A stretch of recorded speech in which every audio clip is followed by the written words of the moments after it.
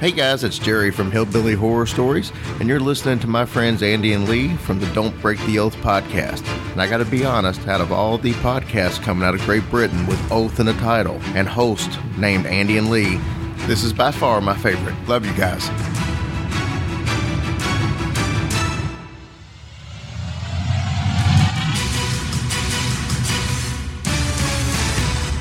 Hello and welcome to another episode of Don't Break the Oath podcast. Now, a big thank you to Jerry from the Hillbilly Horror Stories for the intro there. If you haven't already, please check them out. Great podcast. And if you can do us an intro, that's the sort of thing we're looking for. Just tell us your name and where you're from, and you can email that to us. Just record it on your phone and email it, or record it on Facebook or whatever you want to do. And get them over to us and we'll put them on the show. So thank you very much. Just wanted to say sorry for the delay in getting episodes out. That was because we run out of bandwidth, which is a good thing because it means people are listening, but it's a bad thing because it means we have to pay for more. So, you know, funding that and that. So, on that note, if you can help us out, we greatly appreciate it. You know, you can do a one-time donation, or you can join the Patreon, become a Patreon member, get extra shows and all that shit. All them sort of things are on the website. They're easy to find.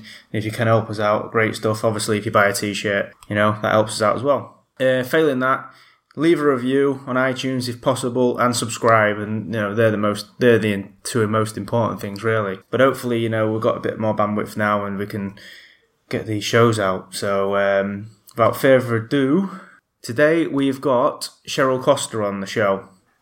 Now, she's wrote a book it's about UFOs by numbers, statistics, and it's more interesting than you'd think, and actually the book sounds really good.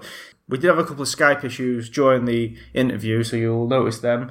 And you'll hear her mention Mike and Mike a couple of times. Mike and Mike is just a British radio station that she did an interview on. So if you hear her say that, then you'll know what she's talking about. Right, here we go. The first question that I wanted to ask you is, the UFO field being what it is. I mean, how did you get into UFOs? As far as being like an active noisemaker? Yeah. Okay, let me give you the real short story. Mm-hmm. I saw my first one when I was about 12 years old.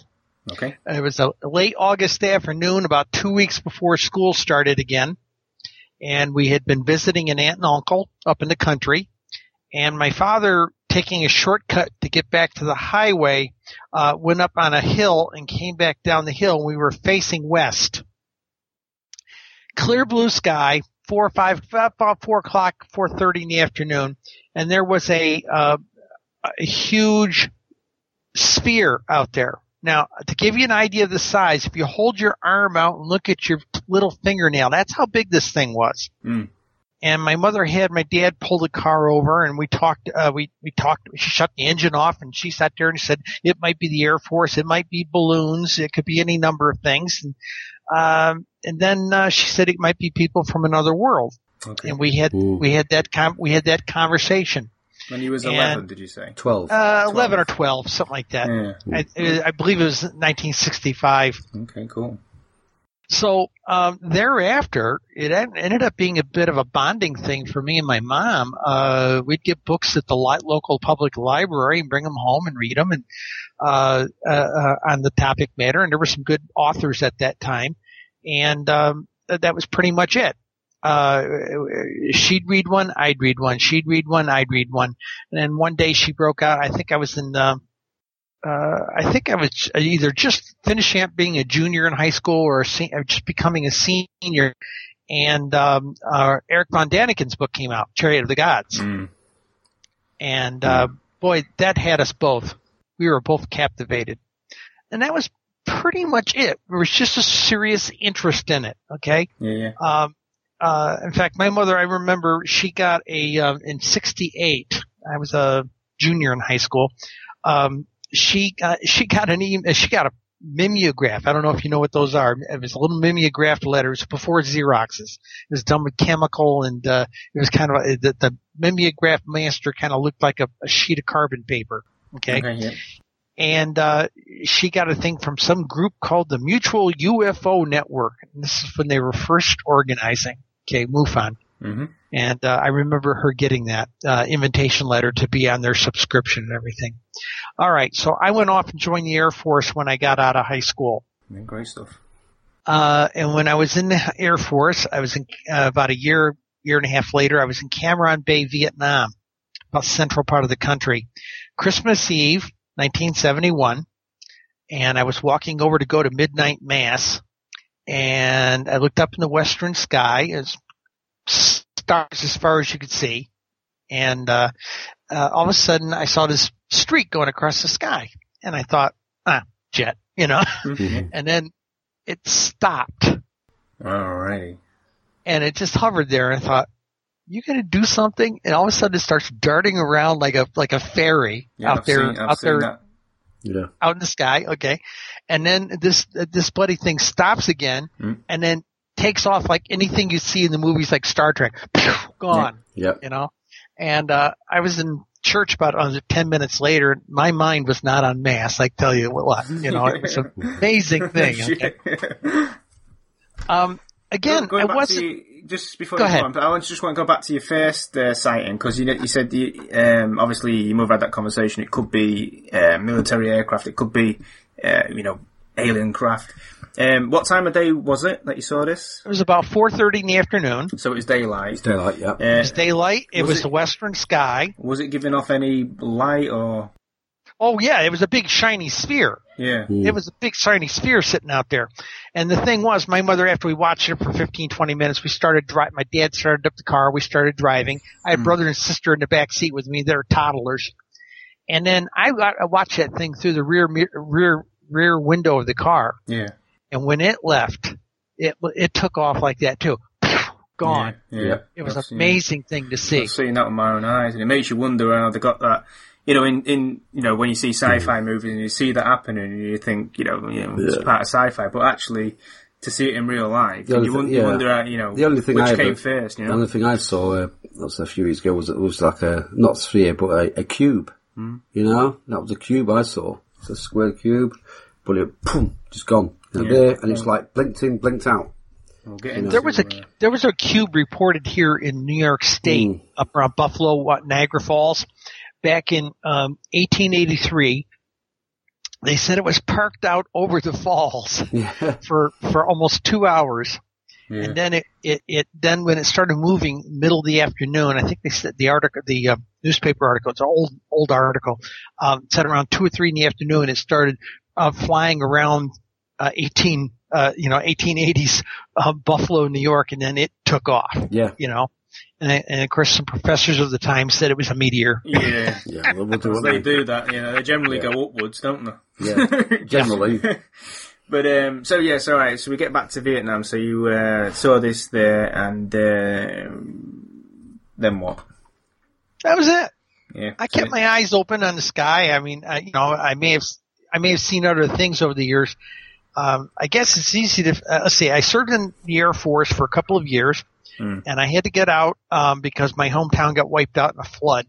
Okay. And I got out to help my parents rebuild. But when I was done, I went back in the service, but the Air Force wasn't taking anybody with prior service at the time. This is like 74. So I went in the Navy. They offered me this really great advanced electronics package, advanced physics and electronics. So I took them up on their offer.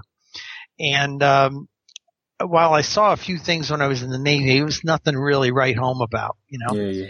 All right, so here we are. 30-year career with the aerospace giant Lockheed Martin. Okay? All right. And they retired me out in September of 2011. And I went to work for the technical department of a local large newspaper, back where they run the presses. Well, there's a lot of electronics back there, and I was able to make a good case that I was just what they wanted to do nighttime maintenance when they were running the paper. Okay? All right. Let's see. This is what really got me into this as far as what I do now. It was November 4th, 2012. There was an article, in the CNN.com, thing. Yeah. And a website. In fact, let me set the thing up. It was late night. We had already put the newspaper to bed. The presses were rolling for the morning edition. And all I had to really do was sit there and wait for them to finish the press run 3 hours from now. Okay. Big 700-ton Swiss press, and they're spinning wheels. And so I was Googling the news to see if anything was going on. And there was this little sidebar article that said, UFOs have been declining since the 1980s. Maybe they were all just an urban legend. You're right. Yeah. You're right. Okay. Yeah. Now, that didn't sound right. No, now, I've been no. ever since high school, if I didn't go to the library and get whatever the new book was out on UFOs, somebody I knew had one. If there was an article in the doctor's office, I read it, so I was read, but I wasn't what you'd call an activist or anything. So here we go. And, I said, that doesn't sound right. So for the first time in my life, I went to the MUFON site on the web. And when I did, I pulled up the numbers for remember, this is 2012. I pulled up the numbers from the late 80s right up through the early 2000s. Just the yearly number at the end of it. Just MUFON. Okay. Yeah. And I pulled up a spreadsheet and I started dropping the numbers in by year, and I did a little graph, and the graph went up like this. It went up like a rocket. And my first thought, I'm sitting there, it's about 1 o'clock in the morning, and I'm sitting there saying, what memo didn't the UFOs get? Yeah. This stuff is not declining since the 80s, as they say. So it was shortly thereafter. I was crawling through the databases every night after the presses were rolling, and I was reading these interesting accounts, particularly in my home state of New York. So I went out to several different newspaper editors, got laughed out of a lot of offices, got asked what brand of tinfoil I wear on my head, and all this. And I pitched the idea of a weekly column. Okay. Either in the printed paper or on an online edition. And online editions were just starting to take some traction at that time. And the main papers in the area weren't interested, and in the region. And I went to a weekly, and the guy there who was chief editor-in-chief turned out to be somebody who had been a copy editor at the newspaper I was working for. And he had been laid off because newspapers were downsizing and all this stuff. And he invited me into the office to talk. I told him I want to pitch a UFO column to you. And he says, okay, come on over, let's talk. I got that far. So I went in, and before he let me show him my 5 PowerPoint slides, he just poured a cup of tea, and we sat there and we talked for a good 25, 30 minutes. This guy was as well read as I was. He had read a lot of the same books I read when I was in school. We were about the same age. And after we talked for that 20 minutes, he says, show me your slides. And I pitched to him what I thought would be a good column, and he liked the idea. And he says, okay, let's try it for a month, see what happens. And he says, if it's no good, I'll call you in a month, and that'll be it. Okay, I said, okay, it's fair enough, And so I did 4 weekly columns, and about a month later, he calls me up, and he says, come on over to see me. I said, well, that's it, And I go in to talk to him, and I said, so you're going to dump me? He says, oh, anything but. I said, what do you mean? He says, you're pulling more page views than all the other columnists combined. And that was the launch. And in those days, I was pulling probably a fraction of what I pull now. Yeah. I pull a huge amount per article now. And and this is a good thing. And he's a lot that we've moved to another editor, but my editors have been in 3 years, the next month, it'll be 3 years I've been doing, 4 years I've been doing this column. I started in July 2013, and I've only had 1 article censored. Okay. By them. I can't talk to the government. It seems like every time I did an article that mentioned little Susie and her parents went to the ice cream stand to get an ice cream cone, and they saw a big silvery disc fly overhead followed by 2 fighter jets. Anytime I mentioned things like military aircraft chasing something like this, you couldn't ever Google and find my article outside of the local area for some reason. And of course, remember Mr. Snowden told us the NSA had their fingers into Google for years, So my managing editor, my digital editor, he was of the same belief. He saw the pattern too, and we both agreed that we were being sat on. Yeah. So what happened? Sorry, we got around. Go ahead. We got around it, but go ahead. Yeah, no, I was just going to ask you, did you ever speak to the person who wrote that initial article that got you into this? No, I never did. It'd be interesting to see why he wrote that, wouldn't it? It didn't have an author. Ah. A lot of these things are... It was a bit of a thing just to say, it is declining, there's nothing out there, don't worry about it, go on with your own. Yeah, keep looking down, don't look up, just keep on going. Yeah. You find a lot of the articles that are like that have no byline. Yeah, trolls. You know, they're trolls. They're trolls of some sort. Yeah. And it quoted some organization in England that I'd never ever heard of, and I thought I'd heard of all of them. But again, it's in the past. The bottom line on the thing was, we found we were getting sat on. So I got there's a guy that runs a UFO site up in Canada called UFO Digest. Mm-hmm. And Dirk up there is a very nice gentleman, and he watched my articles every week. And if he saw that you couldn't find the article except on the newspaper's site, like it wasn't getting picked up by other UFO sites and things, he would repost my articles. So somebody was doing it outside of the country. Okay. And then about 2 years ago, my digital editor had me establish a Facebook account and start distributing through Facebook as well. And I distribute to about 35 groups on Facebook on a weekly basis when I put my articles up. And that's how I got deep into it. Now, you probably want to know about the book. Yeah, definitely the book. Okay, well, what happened was, remember, New York State was my beat. I was writing primarily New York State. Yep. Okay, New York Skies was the name of the column. So one of the things I started doing was I started, looking, I'd be in MUFON, I'd be in National UFO Reporting Center, and I'd start counting the numbers. Man, literally counting them manually, And finally, I was publishing counting numbers. Things like this. And I had a very good response. I put a little bar chart in there, and people were responding to it. So when I spoke at one of the UFO conventions, the International UFO Congress down in Arizona, IUFOC, I figured out very quickly I was the only person presenting bars, charts and graphs and numbers. Yeah, stats, yeah. So during a mixer, one of the nights of the banquet, a retired astronomer from Sonoma University in California came up to me during a mixer. We had a beer together, and he said, "Have you ever thought about putting counting information with it?" Well, MUFON had counting information, but it was messy because it required that the person who was making the UFO entry knew what county they were in. Half the time they didn't know what city they were in, let alone their county. Or they would leave the city blank or something like this. So I knew that was messy, and I knew that Newfork didn't have it. I wrote them a nice email, and I said, "Is there any way you could display counting information?" They told me, no, they didn't. And then I said, "Is there any way you can help me with that?" And I said, "Yeah, look up the city on a map, put a pin on the map." And that was their answer, And I said, I was rather depressed about that. And I wrote them back a nice note, and I said, "Look, I'm sitting here trying to do statistics. You guys aren't helping me at all." And again, they didn't even answer me at that point. So, what we did was I took Dr. Spear's advice, and I brought in the MUFON data for up to 2000 to 2014, something like that. And then I took Newfork data, and then we put just New York State, and I put the county data with it.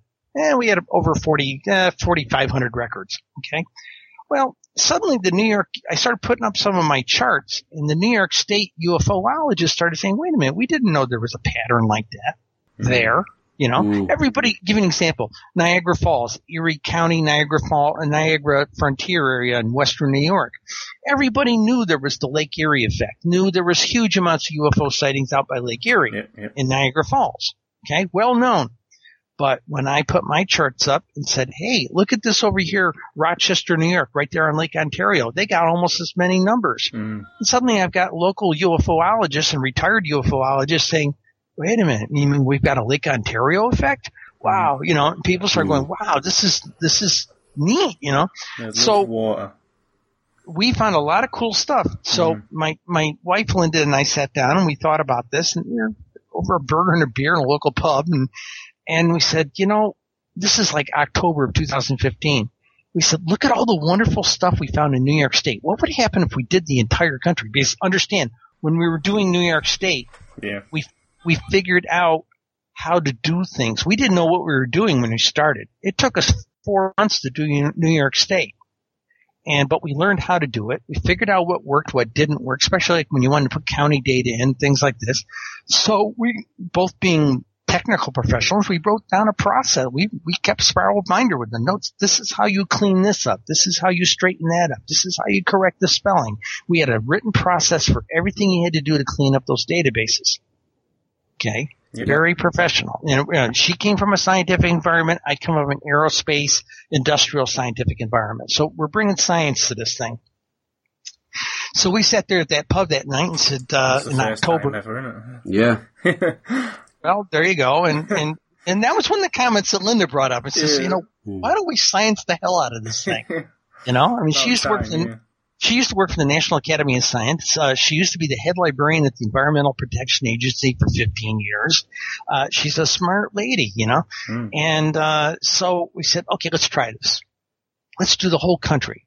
We must be nuts, but let's try the whole country, and it'll probably take us a year. It took us 16 months. Yeah, that's not bad. That's good going. Yeah.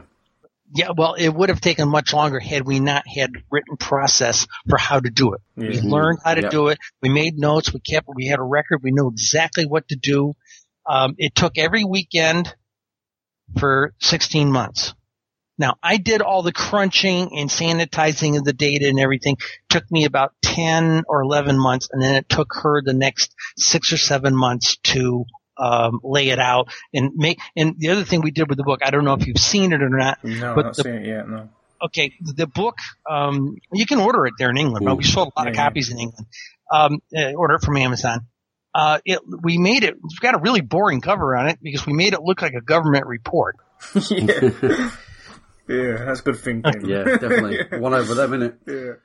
Okay, and that was her intact. We made the thing, we laid the whole thing out like the Census Department did. In fact, when it came time to put maps to the thing, we used Census Department maps and regions, and everything like that. So, somebody could pick it up and, without really paying too much attention, start looking for, the government printing office, logo someplace in there because we made it look like something that some congressman would find on his desk, and that was part of the subversiveness of it, Well, he will be now, won't he? Yeah. There'll be a few with that on the desk now, won't there?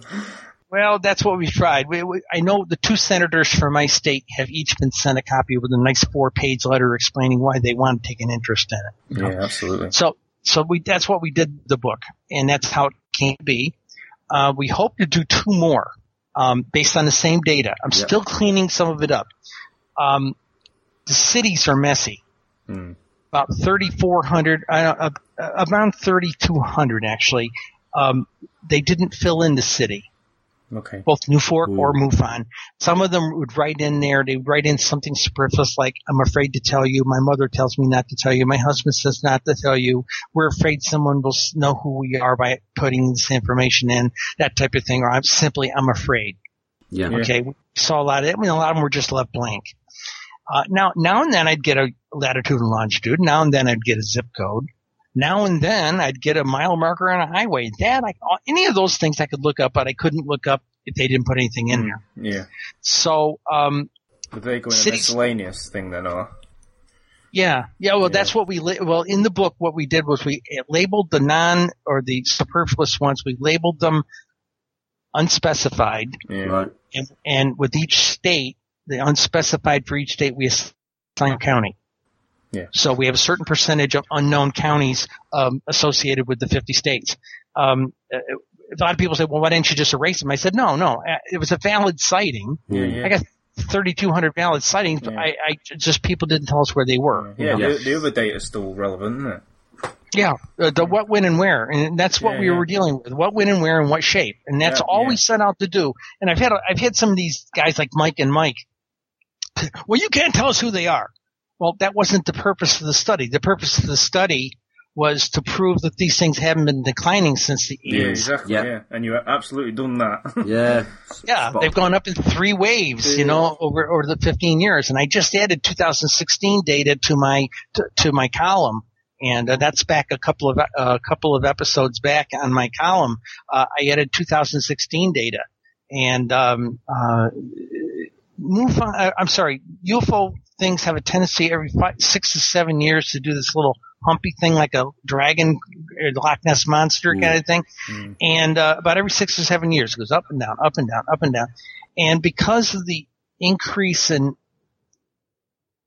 internet accessibility, which affected a little bit of the reporting.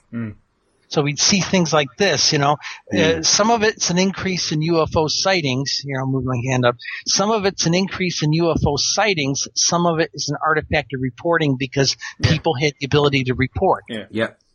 And somewhere to report it too, which helped. Yes, exactly it. Exactly that. And so that had a big impact. But it did go up in 3 waves. The numbers are pretty significant. And I give an example. In the book, we said 121,036 over the 15 years of 2001 to 2015. I just added 2016 here a week ago, and the number now for that 16-year period is 133,000. So those are huge numbers. And if you take some of these guys like Stanton Friedman, a real significant guy in the UFO community, if you take him into account, he'll tell you 1 in 10 people report what they see, because he's had audiences of several thousand people sitting here, and they'll say, how many people have seen a UFO? And everybody puts their hand up, and then how many people reported it, and 10%, have their hand up. And they got people out there counting them. And so the number goes anywhere from 1 in 10 to 1 in 15, okay? Yeah. I go with 1 in 10. I like the conservative side of the number, always, okay? And if you take my 121,000, throw that against times 10, you're talking 1.2 million. Absolutely. So instead of an average of 8,000 sightings per year, we're talking 80,000 sightings per year. Now, if even 4%, and that's the most conservative number any investigator's ever given me. They usually give me somewhere between 10 and 30%. 4%, this one super conservative investigator gave me. 4% against that number, either the 8,000 number or the 80,000 number, still turns out an awful lot of amazing events per year. Absolutely.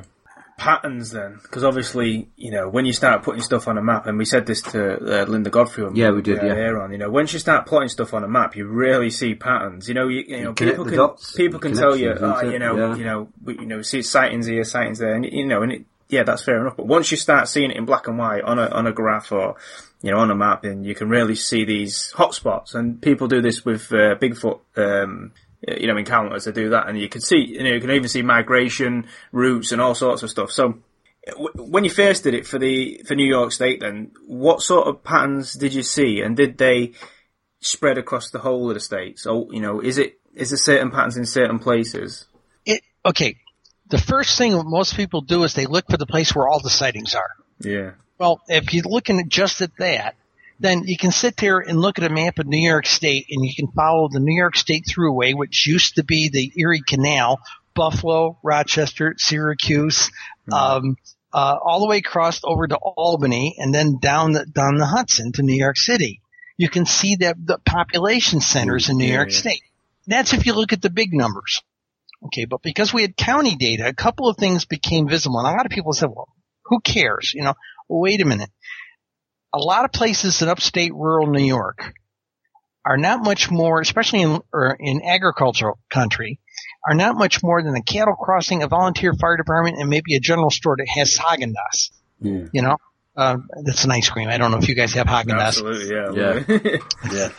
And so what happened was, the cattle mutilation people love the county data, because suddenly you've got Berg here, Barry there, half a dozen little cities, and not one of them have more than one sighting. But the moment you throw them into a county, suddenly you got a cluster.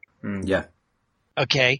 And the cattle mutilation people found that to be very, very powerful for states here and out in the Midwest, where they have a lot of that problem out there. So patterns help there.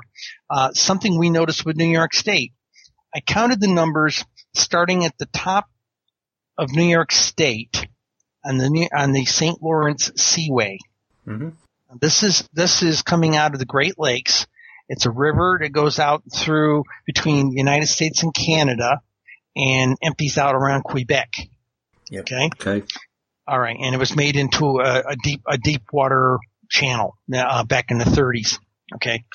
All right. What we found out was I added up all the counties that bordered. Now, it didn't look like none of those counties by themselves looked like much. Okay. But when I added up the counties along the Seaway, along Lake Ontario, and then down along Lake Erie, okay, it was 19% of New York State sightings. Mm. When I went up to Lake Champlain, up the top end of the Hudson, and started coming down the Hudson and all the counties that bordered the Hudson, took it all the way to the Atlantic Ocean, did not count Long Island because I didn't really consider it on the Hudson, okay, except maybe where it was connecting, okay. It was like 30% or 31%. So those two major waterways are 51% of New York State's sightings. Yeah. Mm. And the USO people went that. bananas. Yeah. You know? There's definitely, well, I mean, you've got the stats, so you can answer this, I suppose, but there's definitely some correlation between water and UFO sightings. Oh, beyond a doubt. Yeah. All we the know lakes. That, we know that, don't we? Yeah. It's got to be Reservoir, bases just or up whatever. here, reservoirs. People have seen the black, them black triangles coming out of reservoirs up here. And I mean, they could be man-made, couldn't they? But, Yeah, that will do. But even so, even the man-made ones use reservoirs or water, bodies of water, so. Was that a consistent pattern across the 50 states then? Well, I'll give you an example. Remember I told you I used the Census Department maps, okay? In the book, I took the major regions that were up there, okay? And the states that were around the Great Lakes, they are part of what they call the Midwest region. And I was talking to a guy one night on radio here, and he asked me about this type of thing. And I said, well, one of the things, and I hadn't even really noticed it until I was in the middle of this guy's interview. If you looked at the states that were actually touching the Great Lakes, the numbers were 1,000 or bigger per state. Okay, sightings for that 15-year period, okay? But if you moved one state removed, in many cases, not all cases, but most cases, if you moved one state removed from the Great Lake, the numbers fell into the low hundreds. Which I found to be fascinating. That is, Do you think that's just population? Do you think there's more? There's the consistent population between the states. Then, yeah. I'll give you an example. I had a lot of people. I had a lot of press when the book first came out saying, "Well, it's got to be population. California's number one. They got the huge population." I said, "Okay, put California aside for a second. The next two states are Florida and Texas." Florida had 7,787 for the 15-year window. Texas had 7,058. So let's just say around about 7,500. Okay, roughly. All right. Florida has half the population of Texas. Yeah. Okay. Yep. So it isn't always driven by population. In a particular state, if you look at it, it seems to be more sightings around a big city. Yeah. I'll give you another example. New York State. Everybody always says New York City's tops for UFO sightings. Well, wait a minute. Now, if you're saying all of New York City, all 5 boroughs, okay, yeah, maybe. But New York City, per se, New York County is only Manhattan. Manhattan comes in number 2 in New York State for sightings. Suffolk County, Long Island, out on the tip of Long Island, halfway through Long Island and out on the tip, it is number 1. Number 2 is Nassau, Long Island, which is the county closer to New York City, and it's number 3. Okay, now, in New York City, you've got 2.5 million people per sighting, and out on Suffolk County, you have 32,000 people per sighting. Yeah. Okay, it's a bedroom community. And something we found out only because we did the big data numbers, okay, of the book. That's considered big data, and that's got a few scientists really excited. How do I want to say this? The big data. Bear with me. I'm old. I'm dropping my chain of thought here. Fair enough. We found out by crunching the data. Let me give you a reference. Remember I don't know if you've heard of the Mothman prophecies? Yep. Okay, the late John Keel wrote them. Yep. Well, one of the things he did back in the 60s, he had access to a guy that was a professor out in Colorado at a college, and back when he had old big IBM 360 computers and things, big blues. and they dropped about 1,000 UFO sightings into the database type of thing, and they crunched them, and they tried to figure out what day of the week most of the sightings were from. And he came out with the Wednesday phenomena. They all seem to be on Wednesdays. Okay. The problem was Mr. Keel suffered from a small data set, okay, in a small sample. We had 121,000. We did the same crunch with ours after somebody came to me on Facebook. What about John Keel's Wednesday effect, And what we found out was all week long, it's statistically flat. In fact, it's kind of like this. Let me get my hand up. It's like that all week long. It's statistically flat. Up and down like a little picket fence, but it's statistically flat. You get to Friday, it starts to tick up 3%. You get to Saturday, it's 7 to 9% higher than the rest of the week. Of course, some people are quick to point out, guys like Mike and Mike, everybody's drunk and on drugs, on Saturday night. Yeah. Okay. Well, everybody's out camping and fishing at the weekends, yeah. That too. So, and then Sunday it was about 3 to 5% tick up, basically the weekends. So what we found out was, and my spouse Linda, when she was laying the book out, she discovered the other thing. We knew that the sightings on a monthly basis looked like this up in New York State, July and August, and then it trailed off through the rest of the year. It was in the 10s and 20s during the winter, spring, and early summer, and then started ticking up, and in June, July, and August were peaking up, and then it starts trailing back off into that quiescent number we were talking about. We thought it was like that every place, but Linda noticed, and when she was laying the books out, she said, wait a minute. It's starting to, that peak in the middle flattens out in the middle South states all the way across the country. And then when you get down in the deep South states, it's statistically flat. Florida, Texas, Arizona, Mississippi, Alabama, it was statistically flat. We're going, except Florida, like in January, it peaks up in January, but that's when all the snowbirds go south to have a midwinter vacation, So we started looking at this, and it says it's about good weather, temperate weather to be outside and be able to see the sky. And it's about leisure time to be able to be out there to see it. And that's what we noticed. And people say, well, what's statistical flat stuff all week long? Oh, those are the people going outside for a smoke, or going out to walk the dog, or going out to walk the dog and have a smoke. Yeah. And those are the people who are out there, rain or shine. That's what we found. Those weekend numbers then are probably, if you had the same leisure time and all the rest of it for a 7-day period, you'd say those weekend stats probably would go across the full week. It's just that people aren't seeing them during the week because they're busy doing other things. So there's a lot more probably sightings, that are not being seen that are out there. So you could, you could triple the numbers that you've got, couldn't you? Very probably. One of the things I thought about doing is, again, I'm tossing a lot of balls in the air right now. I've got a couple of television producers trying to sign us to a television program. And one of the things I'm trying to do is I'm cleaning up the city database, and this is important to your question. Yeah. I want to be able to, once I clean up the spelling and all that stuff for the cities, I'm about 25% through the database. It's old school editing. There's no app for this. So you have to literally go in there and touch every record. 121,000 records. It takes time.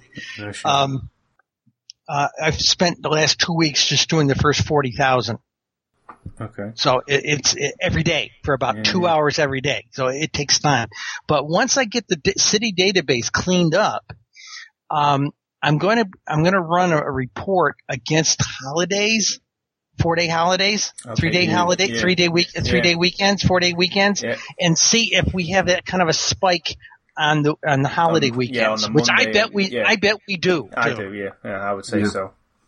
And that would lend weight to it being, a recurring theme. It's just that no one's there to see it, wouldn't it? I hope that pans out, that works out, because that'd be interesting. Now, Linda made a point to me.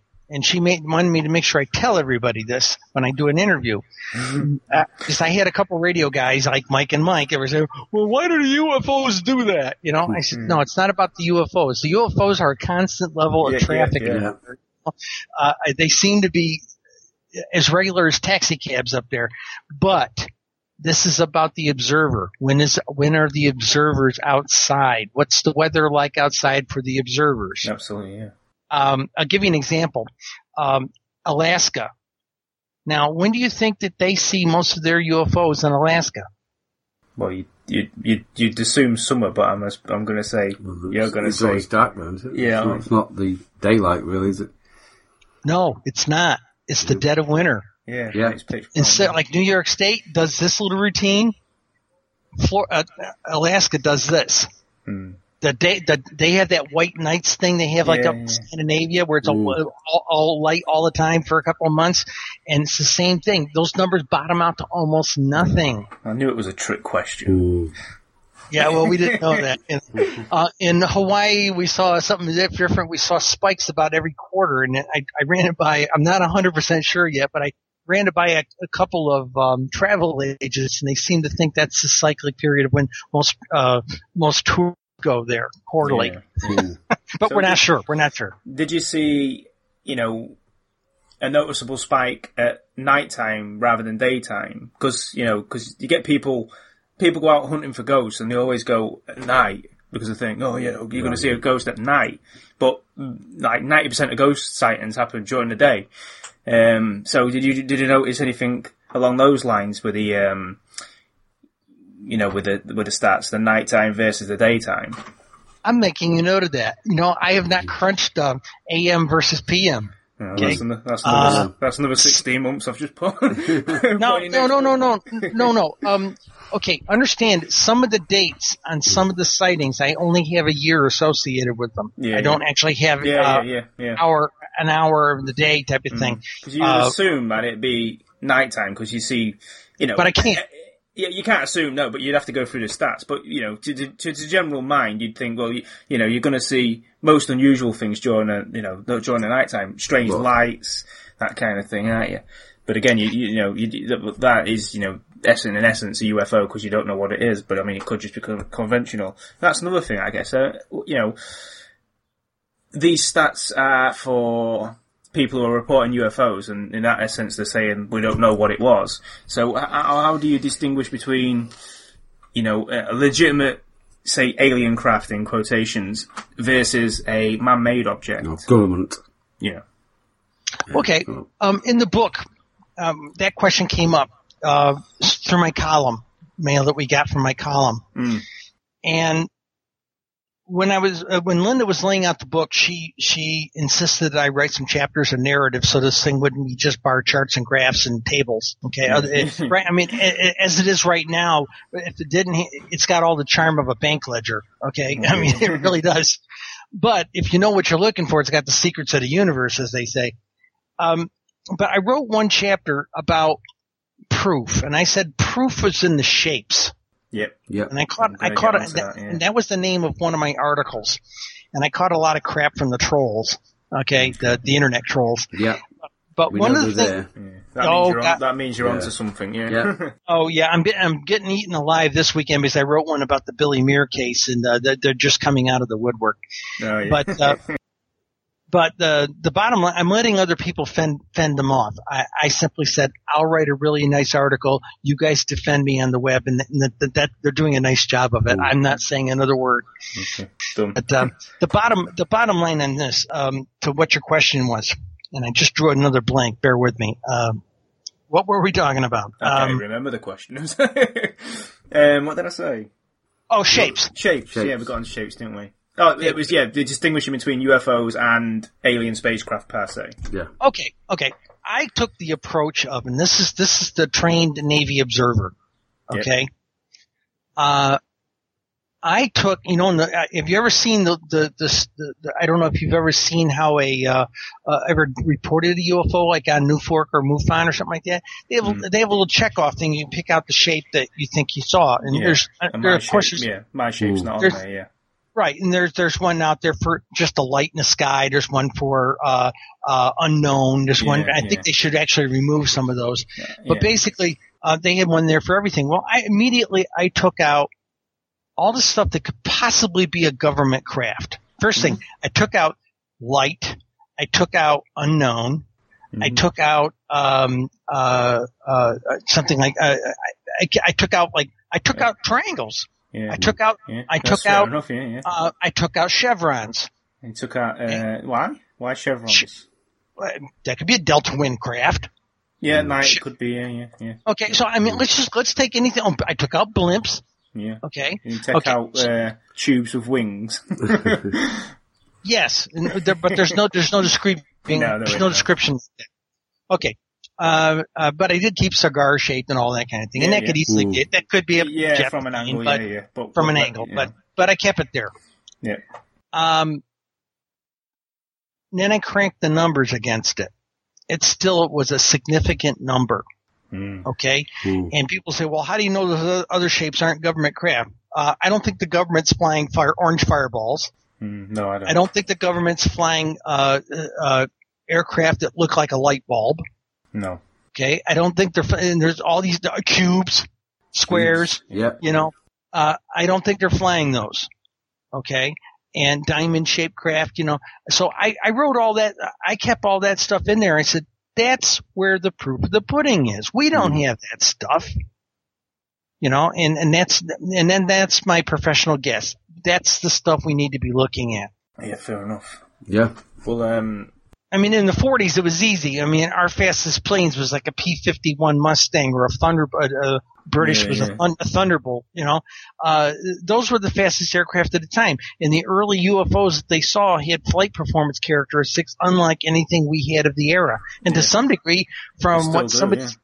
Well, I got an Episcopalian priest in here and tells me he has former fighter pilots telling me, confessing in confession, that they can't catch them, and these things fly circles around them. Exactly. So, that's why they doctor the ones that you say, you know, involve military, you know, craft chasing them because they don't want people to know we can't catch them. Yeah, and mostly with these craft, you find that they do so much these fantastic manoeuvres and blink in, blink out. To me, it'd be virtually impossible for a physical body to be on one of these craft. You know, they blink, they go out, boom, boom, boom. You know, I mean, our body would. Disintegrate. Yeah, you would, wouldn't you? You could be talking more about drones, but I don't know. But it doesn't matter. It doesn't matter whether it's a drone or it's got alien beings in it. It's still a UFO. But intelligence. Getting on shapes, then how many? How can I word this? So, if we wanted to say, extraterrestrials fly this vehicle and these other extraterrestrials fly. I know this is an impossible question, but given the different shapes that you've encountered, how many? What's the real consistent ones, shapes wise, that you get across? The most seen for one shape. Yeah, all the states. Is it the saucers? Is it saucers? Is it the most what people see? You're gonna have to go get your book now, aren't you? Give me 20 seconds. Yeah. 20 seconds. You're baffled, Elise. This is the library copy that normally is right there. Okay. Okay. And the copy that I use on my desk upstairs is dog-eared. It looks dog-eared. Hell, it looks like my dog ate it. I mean, it's beat the hell. As you can see, I'm going to show you. Hopefully, you'll see some of it. As you can see, every state has like bar charts. We have tables there with the counts per year for every county in those states. It's amazing stuff. The one we're getting ready to come out with is we're going to call it. If we'd done it in this book, it would have been a 700-page book, and it would look like the family Bible. Yeah. We didn't want to do that. We're going to do a cities book. It's going to have the city information in it, so you'll be able to look up a state, see a county, and the city breakdown and the counts per city in a municipality that had sightings in that county. And you're going to be able to break it down that way. I'll be able to do source and tell you, like right now I can tell you what counties in the United States have had the most sightings. I can tell you what states. Right now I can't tell you what city because the sorting capability in Excel with bad spelling, I can't tell you. But when I'm done cleaning it up, I'll be able to tell you what cities have the most sightings. And that's a big deal. Okay, particularly if you're trying to get on somebody's radio program. You know, I have found that to be good bait. I'll send them a picture of what their county looks like with their sighting, and if it's a market that I've already cleaned up, I'll send them a breakdown of what the municipalities are within that county where the radio station is. And that usually gets an invitation for a talk show. You know, so. Yep. Yeah, now you want to know about shapes. Okay. And then the third book we're going to do is, again, especially once we get the city stuff cleaned up, we're going to do a shapes book. Yeah. Where we can give you the state and the county, and we're going to be able to give you the shapes for every single county in the United States. It's 3,027 counties. It's going to be a seriously big book, but it will have everything you ever wanted. Yeah. The investigators have been going nuts with this thing because you get a MUFON investigator, suddenly he doesn't have to spend hours on their CMS database looking something up. He can look up a county because I've got both national services in here. He can look it up and say, oh, that county had any other sightings in the last 15 years, and I'm going to investigate the 21st, you know. And this is a big deal with the investigators. Okay. Remember I was telling you about those maps? Yep. Those are the census maps. Yeah. And it gives you an idea what we did. We had arrows pointing in, giving the counts per state and things. Okay, now we're going to shapes. That's cool. Okay. The shapes, okay. The shape with the most numbers out there is the light, the proverbial light. Oh, I saw a light in the sky. You know, it was moving. Yeah. Okay, and that's about 12.8% of the sightings. 15,491, if you want a number. Circle in the sky, about 11,000. A sphere. Now we're starting to get into a serious shape. That's another one of the ones I think are the real thing. Okay, the spheres are about 10%, and they're around 12,000. Unknown shape is around 11,500, something like that. Triangles fall into the 9% category. Fireballs fall into the 7% category. Other, which is another category I think we should get rid of, fall in the 6% category, around 8,000. And then there's the star-like thing. There's ovals, and something we're going to do in the future books. In this book, we wanted to preserve the integrity of both the NUFORC and the MUFON databases. And one database called it a DISK, like saucer-shaped craft, a DISK, and the other database called it a DISC. Okay, right. Disc. Okay, yeah. So we're going to combine that number in the shape and in the cities book because we think we were trying to preserve it in this thing for data integrity, but it confuses a lot of people. People think, well, the discs aren't really don't add up that much, and yes, they do because each of the disc sighting things had about 2.8% roughly. So basically, around 6,000 to 7,000 just in that category. But because we broke it up for the 2 days, yeah. Okay, and then we start getting down to small percentages: a cigar shape, a flash, a cylinder, flying in formation, diamonds, changing, morphing sightings, boomerangs, chevrons, rectangles, eggs, teardrops, missile-like, blimps, rectangular, Saturn-like, bullet, that kind of thing. Now I'm going to give you a flavor on something there as far as craft is concerned. There's a psychological effect. You can have 10 people out here, and I've read accounts like this. You got 8 or 10 people out here. There is a serious shape out here. Mm-hmm. Okay? Yep. 2 people can sit there and describe it and say, oh my God, look at that. It's a flying saucer. Several of the other people won't see it as such. They will see some kind of cartoon representation of it. Ooh. Okay? Or it will change. Okay? For them, and several of the other people of that 8 or 10 people won't see a thing at all. Yeah. And right there in front of them, they won't see it. Okay? And there's a known psychological effect like this. And historical, there's an example of this. It's the theory is well documented. It's called the unexpected phenomena syndrome. They literally had a test where they had a basketball game going on. Yeah. They had a guy dressed in a gorilla suit and run out there, and most people didn't see it. Okay, no, that blows your mind. If you've done that, what? Where what they ask you to do, don't they? It's the same one. They ask you to count how many passes that the the two people make, because there's two people bouncing a basketball, and they say, just keep concentrating on, how many passes the two people make. And so you're so busy doing that, they say, did anyone see anything unusual? And you go, no. And they say, didn't you see the gorilla? And say, what fucking gorilla? Yeah. And then like the replay, they show you lectures and stuff. And you know what I mean? That just shows you how, because you're just your focus is just on how them. narrow your vision really is. No, but really, if you see a craft, then your focus is on that. Really? No, I don't think so. Cause, not necessarily. No, because people could be focusing on a particular part of it. You know what I mean? Or what's going on around them. Or do you know what I mean? Your mind can be focused on something that you're not actually focused on. If you're not, remember, your vision is interpreted by your brain. Yeah. Ooh. Okay? And your brain can only reference what it already knows. So, you could be seeing, and your brain could be seeing a helicopter, for instance, because that's what it recognizes, should be in the sky. You know what I mean? That kind of thing. And you get that a lot, don't you? Yeah. Carry on. Well, along that same line, back during about the time of Cortez, when Cortez's ships came to the New World, the Native Americans had never seen ships, and they couldn't see them parked in the harbor. Yeah, they couldn't see them until the shaman, who has a little different view of reality, a little bit more elastic view of reality, open-minded. And it's more than that. I used to live in a Buddhist monastery for 7 years. Okay, so I have this. I've been trained to see a bigger world around me. Okay. Yeah. And that's what it boils down to. And also this unexpected syndrome type of thing.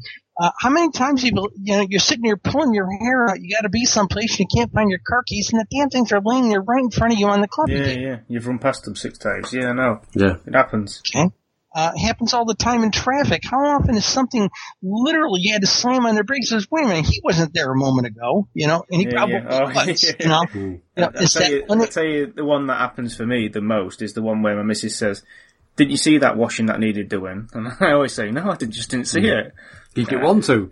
Well, you didn't want to, did you? Really? It's the same issue though, isn't it? Like the washing up. I didn't see the washing up.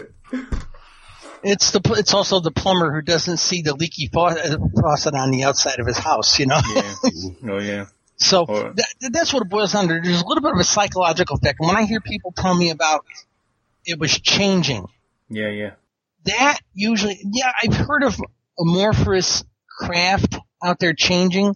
But, in my mind, I believe that's a psychological effect that the person's brain was trying to wrap itself around what it was actually experiencing. Yeah. And it was so far outside of their reality, they didn't know how to cope with it. And that's separate from, 4 objects combining into one. No. It's got to be separate than that. I've seen, I've seen reports where people said we saw 3 blue lights come down and become one big blue light or something like that, and then hover down over the highway and all the cars quit. I've seen reports like that. That amorphous one, I think, truly is somebody their brain can't wrap their head around it, and they can't distinguish it because they don't know what it is. Yeah. Yeah. And there's also that trauma thing where they've had people with thought they saw a snake and it was a garden hose. Yeah, we've all done that, haven't we? So that's kind of where it goes as far as I'm concerned. I'm excited by the sheer numbers. That's the thing I keep telling people, like guys like Mike and Mike. I said, look, the big deal is the numbers. Yeah, people absolutely. have been telling us for years, oh no, they've all gone away. That's something back from the 80s, the 60s and 70s, So have you seen the opposite then? So that initial article that said it was declining, have you seen the opposite? Have you seen an increase? Yeah. Significant increase. In fact, part of the reason we went with the 2001 to 2015, Linda was was an advocate for the idea, let's do pure 21st century numbers. Okay. Year 2000 is still technically 20th century. Okay.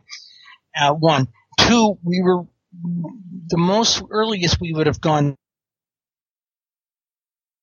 People saying, well, why didn't you go back further? We found that the numbers were still, because of an artifact of people having connections to the internet and things like this, the number was still ramping up.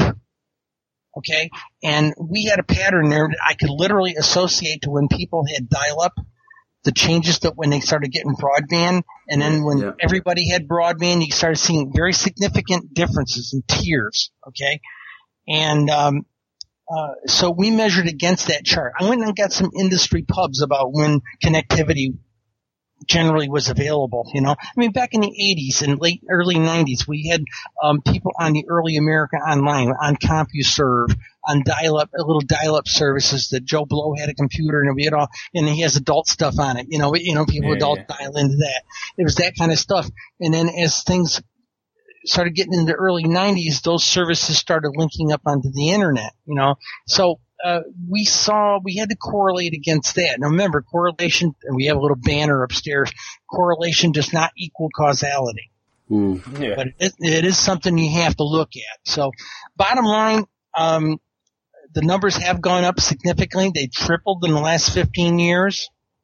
They've gone up in 3 waves, but they have tripled in the last 3 years. And that was the thing the New York Times reporter and the Times of London reporter both remarked to me. Wow, these numbers are almost tripled. I said, yeah, they have. And these are people out here telling me there's no such thing, and they went away with the Eastern Bunny. That's not the case. So where do you think this is all leading then? I mean, this is an open-ended question, obviously. And, it's pure speculation on, there's no stats for this, but, what do you see, where do you think this is all leading? I mean, obviously, are we talking? Yeah, I mean, you said earlier to the 2 mics of mics, that they are already here, which I know, we all know they are. Yeah, for thousands of years. Beyond a doubt. Yeah, absolutely. And you've got to be an idiot not to think that anyway, but, they have been here for thousands of years, but as you said, where's this going? For the increased sightings, they're already here. Is there a plan? Is there an end? Yeah, really? By that, what I mean is, there's no defence significance, which we get told all the time in the UK. This is the MOD's throwaway line. No, there's no defence significance. Well, obviously it is if you can't catch it. Well, that's here. Okay, here. Let me give you a flavor from a U.S. perspective. They, since the late 40s, they started a campaign where they basically said, well, everybody sees these things are crazy, they're nuts, or they're hoaxers, okay, they don't know what they're talking about, and they went out of their way for a number of years. If somebody reported something to the local TV station, the local TV station would go out of their way to discredit the person, and say he was on the drink and all that. Exactly. Yeah. He just stepped out of a pub. Yeah. He just stepped out of a pub and he saw this. Usual thing. And that was the deal. Yeah. But I had a TV station here ask me, so how do you know they're all credible? I said, how do you know they're not? Exactly. I said, here's the tack I've been writing a column for 4 years now. Okay. I'm in those databases every single week, looking at stories, something that I can punch up a little bit and put into an article. Okay. Mm-hmm. And I can't tell you who, but I can tell you what, when, and where. And if I knew why, I'd be getting a Nobel Prize. But I can tell you what, when, and where. Oh, sure. and because I don't know who half these people, I don't know who these people are. The only people I know I've talked to, and they've invited me over for a beer and a barbecue in the backyard. And hey, we want you to meet our Uncle Ralph, who saw something during the war, a Foo Fighter when he was in B-27 or something like that. That's what every now and then I get to actually meet somebody. And then, even then, my editor and I agree we can't tell you who they are. We don't want them getting ridiculed. No, yes, fair enough. All right, so where's this going? I made the case in the book. There's an article of those 5 articles I put in there.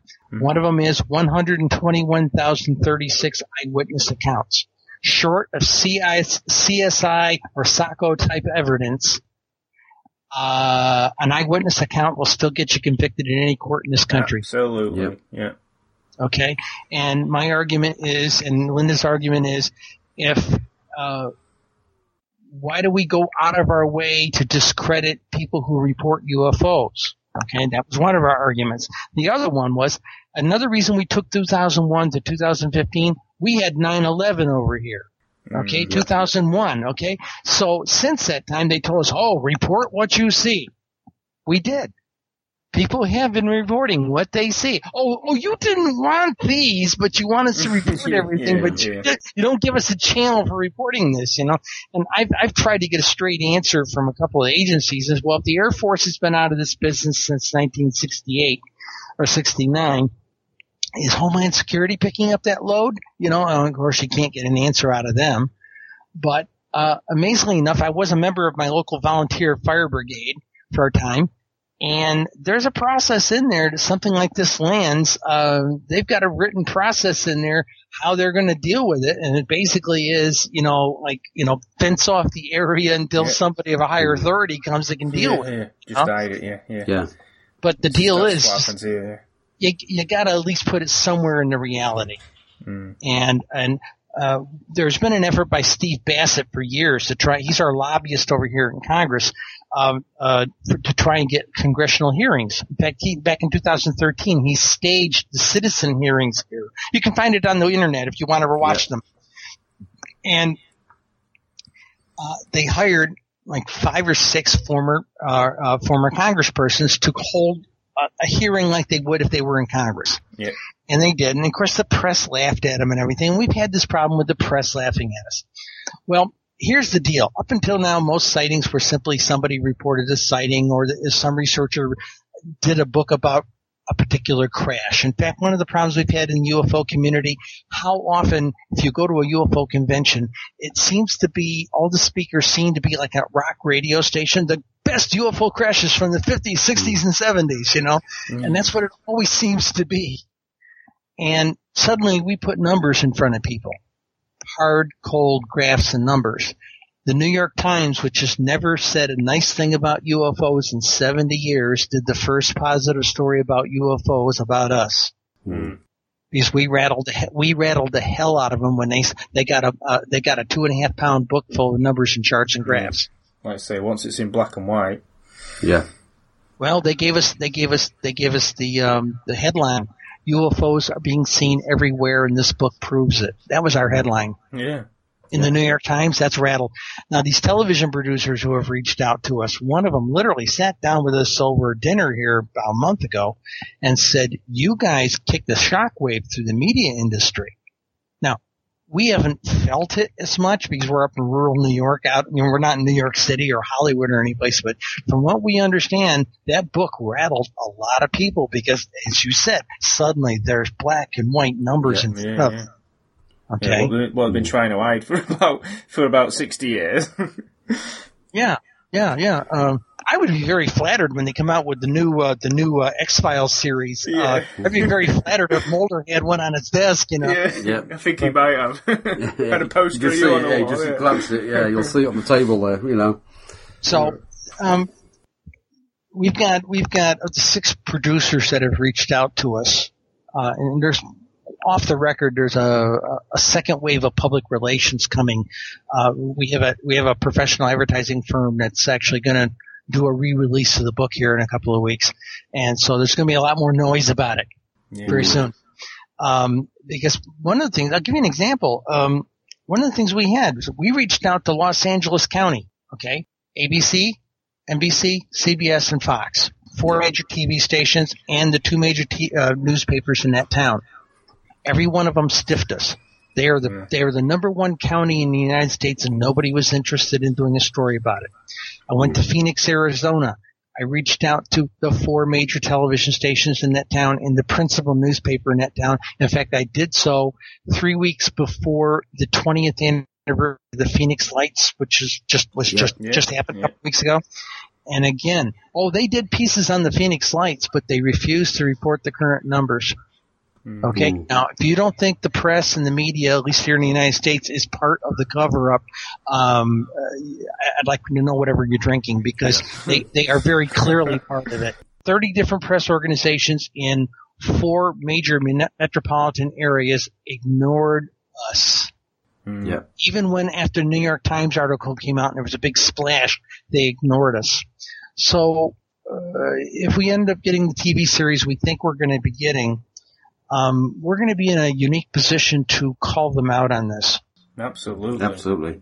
Yeah, I can't wait for that. Yeah. I would like nothing better to be able Step to on their toes. start on that television, on that show, like say we're going to do about Los Angeles County in California. I would like nothing better than look in the camera and say, all the television stations in Los Angeles County refuse to report this story. They refuse to tell you the truth about how many UFOs are over your head. And that's what I want to tell the American people in that town. And there's also a bad attitude towards the media here as it is right now anyway, so I would just add to it. Yeah, why not? Why not? Larry King would have me on, but he's retired, so what the hell. So, But this is where we are right now. The big deal right now is simply trying to get media exposure, and this isn't so much about Cheryl and Linda trying to get media exposure, okay?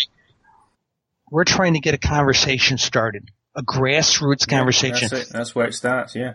National Geographic did a survey in the United States in 2012. 36% believe in UFOs. And I don't like that term believe because, it's like, you believe in God, you believe in Buddha, it's like Santa Claus, I don't like that term believe. It's not so much believes. I accept that these things are out there. Yeah. 42% were on the fence and 17% says bullshit. Yeah. It's baloney. Okay. Just Mike and Mike, isn't it? Yeah, but that's not as high as what I would think. So that's good. Okay. Even so, And then they said 70 to 80% believed. I think it was like 70% believed that ancient aliens had been here. Okay. Right. And then 80% believed the government was hiding what it knew. Yeah. So those numbers don't jive at all, do they? No. So that's the argument that I've made to several press organizations. 80% of your audience, you're about selling stuff. 80% of your audience wants to know. I've got the numbers nobody else has, guys. Let's talk. Yeah. Well, 80% want to know, and the other 20% want to know. What the other people think. What they think is crazy, don't they? So they're still interested. So the idea we have right now is we're just trying to get a good national conversation going with people. I'd like to be able to sit down with people on camera and in pubs, diners, church socials, whatever, and have people tell me their individual stories. Yeah. Yep. Own up and tell me. Tell me what your uncle saw. Tell me what your mom confessed on her deathbed. That's what I want to hear. And I love your art on your arm there. No. Yeah, talk to them. Oh, right. Is there a dragon there? No, it's Baphomet, innit, that devil thing. But, what was I was going to say something to you. Oh, yeah. Yeah, before I let you go, I was going to just say, the craft I witnessed was actually, a figure of 8 shape. So it was almost two discs together. Did you get any of them in any year? Not me personally, but the MUFON organization. I take it this sighting was rather recent, last couple of years? No, it was 98. Oh, 98. That's interesting. Okay. People have been starting to see something that looks like a figure 8 or a barbell. A barbell, yeah, that's it, yeah. Okay. And there was a guy up in Canada about a year or two ago. He was out hunting with several other guys, and this huge glowing barbell thing was out there.